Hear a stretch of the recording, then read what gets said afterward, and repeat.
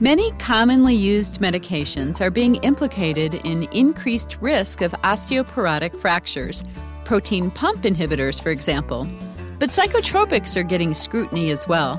You're listening to ReachMD, the channel for medical professionals.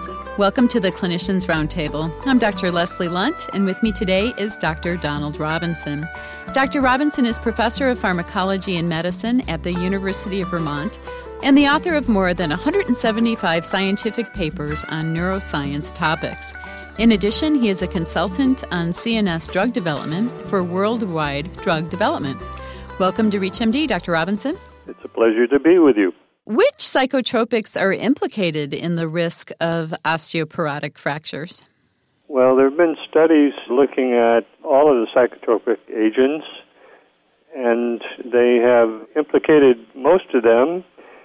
However, the earlier studies had some limitations, and so we now have the benefit of a couple of reliable, large epidemiologic studies that seem to indicate that the serotonin reuptake inhibitors and also the benzodiazepines are associated with a significant increased risk of osteoporotic fractures. So two of the most commonly prescribed medicines we use, SSRIs and benzos. That's correct. Now, does it matter at what age one starts, say, the SSRIs? More and more it seems like these medicines are being used in children and adolescents. Well, I think there are concerns at the two ends of the age spectrum. In children and adolescents, they're still in a period of rapid bone growth, and they therefore may be at some increased risk because of the changes that are going on in their skeletal structure.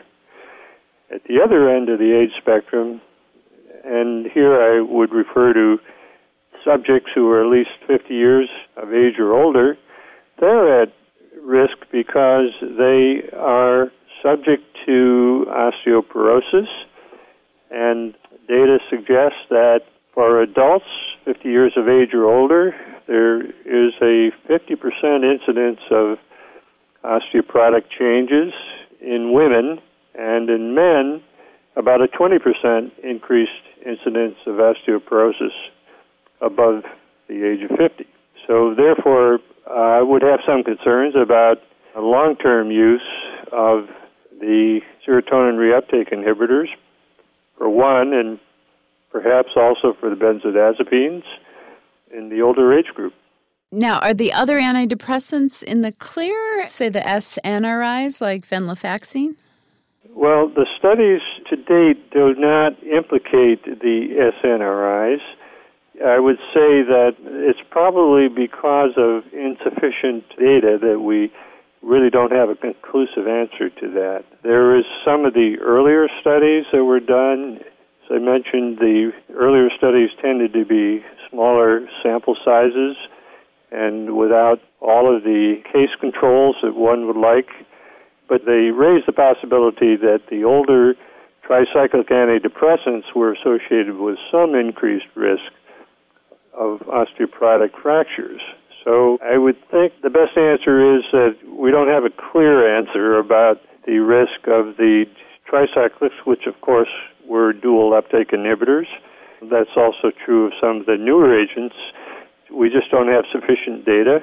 What is the role of these neurotransmitter systems, be they serotonin or norepinephrine, in bone metabolism? That's something most of us don't know anything about. Yes, it's very, very interesting, actually, because it's a fairly new finding.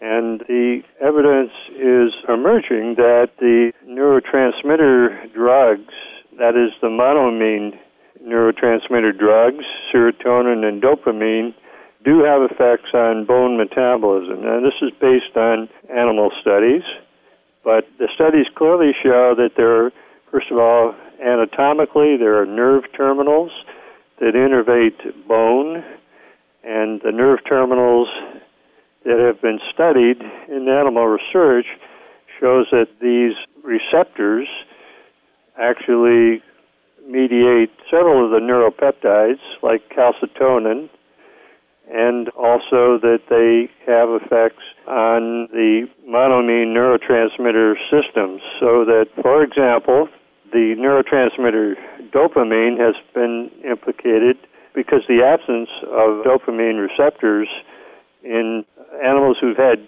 genetic deletions of the neurotransmitter dopamine transporter clearly have changes in their bones affecting the vertebra and the long bones. So there's clearly evidence that the dopamine transporter does affect the integrity of the skeleton. And similarly, for serotonin, they've now shown that serotonin receptors are present in the different types of bone cells, including, most importantly, the osteoblasts, which are one of the major cell types in bone production. If you're just joining us, you're listening to the Clinicians Roundtable on ReachMD, the channel for medical professionals. I'm Dr. Leslie Lunt, your host, and with me today is Dr. Donald Robinson. We are discussing the increased risk of fractures with psychotropics. Do we understand what exactly serotonin does in the bone metabolism? Well, it seems evident that serotonin does affect the bone production. As I said, the serotonin receptor is involved in mineral production, and so it has clearly some effect. But exactly where, other than knowing that it's an effect on the osteoblastic cell, which is one of the primary bone-producing cell types, we don't know the exact mechanism. We do know, for example, that normal rodents who are treated, that is mice, treated chronically with the SSRI fluoxetine, have diminished bone structure and a weakening of the bones, particularly the weight-bearing sites of skeletal bone. It's also known that, has been shown in animal studies, the monoamine transporter is important in bone production, and that's true for both serotonin and for dopamine, so that the evidence is rather convincing that both serotonin and dopamine are in some ways involved in the physiology of bone production. Now, if dopamine is involved, wouldn't that mean the antipsychotics are also likely to cause problems with fractures? Yeah, one would think so, but interestingly, there are some fairly definitive epidemiologics where they've looked at all of the psychotropic agents in large populations with case-matched controls that suggest that the use of the antipsychotic drugs is not associated with increased risk of osteoporotic fractures. So what variables would increase a patient's risk to having fractures if they're on psychotropic medication? Well, the two agents that in larger studies have definitively been shown to be associated with osteoporotic fractures are the SSRIs and also the benzodiazepines. To a lesser extent, some of the other antidepressants may also be involved with increased risk. But interestingly, the use of lithium has been shown to decrease the risk of osteoporotic fractures, which is an interesting finding and is probably related to the fact that lithium has effects that would actually increase the generation of bone by these osteoblastic cells. What about diagnostically? Are there certain diagnoses that might increase a patient's risk? Yes, there's a long list of related medical illnesses that are associated with increased risk of fracture.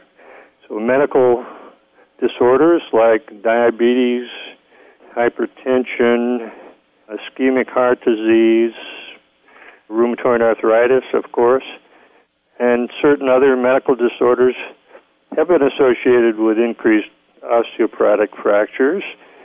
And then with regard to the mental health disorders, there is an association with the diagnoses of substance abuse or dependence, depression, dementia and psychoses. So there's quite a long list of medical and psychiatric diagnoses that are associated with increased risk of fracture.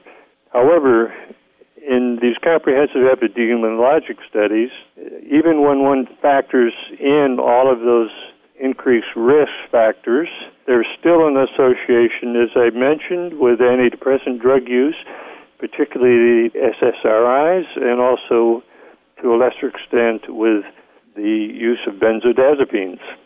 What does this all mean, Dr. Robinson, to the practicing clinicians? Should we, for example, get bone density scans on our patients that are on benzos or SSRIs? I think what it means is that one may want to rethink the long-term use, long-term exposure to antidepressant drugs in the older age groups. And I don't know that it is clinically feasible or practical to do bone density studies, although in general that's probably a reasonable diagnostic procedure in any adult in the older age group. But I think in general the message is that there is an association with these agents, and it's a dose-related effect. The best clinical advice would be if one selects an SSRI in an elderly patient to not continue the drug for prolonged periods of time, and the same, of course, would be true of the benzodiazepines. And I assume just kind of the common sense sorts of recommendations, such as weight-bearing exercise when appropriate and calcium supplementation might be especially important in these patients. It's especially important that the patients at risk exercise regularly. Of course, walking, other kinds of weight exercises are good as long as they're approved by their family doctor. Sounds good. Well, thank you so much for being on our show. This is an unrecognized problem. Yes, it's a pleasure to talk with you, and it's clear that it's a new and emerging medical problem that suggests that one should use some caution in the elderly using these particular psychotropic agents. I'd like to thank our guest, Dr. Donald Robinson from Burlington, Vermont, recently voted the healthiest city in America, by the way. We've been discussing the relationship between psychotropics and fractures.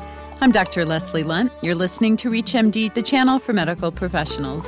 Please visit our website at reachmd.com, which features our entire library through on-demand podcasts.